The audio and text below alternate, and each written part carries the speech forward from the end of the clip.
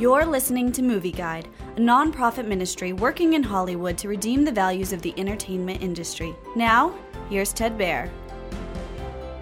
Paw Patrol, the movie, takes the beloved rescue pups of the popular animated TV series from quiet Adventure Bay to daunting Adventure City.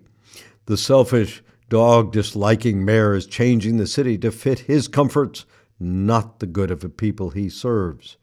For example, he sets up his office at the top of the highest tower, which doesn't bode well because there's a nasty storm in the air. To top it off, Chase, the police dog and traffic cop, has residual fear of the city. Also, dogs keep disappearing from the streets.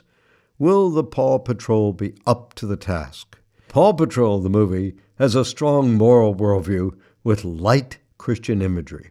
It celebrates friendship, helping people in need, and the idea of adoption.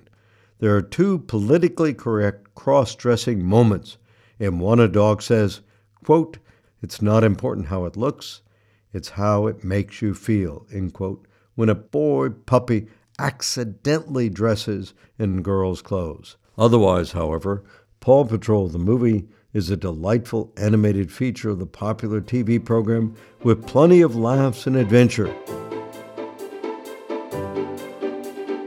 Movie Guide works to protect you and your family from the negative influences of the media and is also working in Hollywood to redeem its values from a biblical perspective.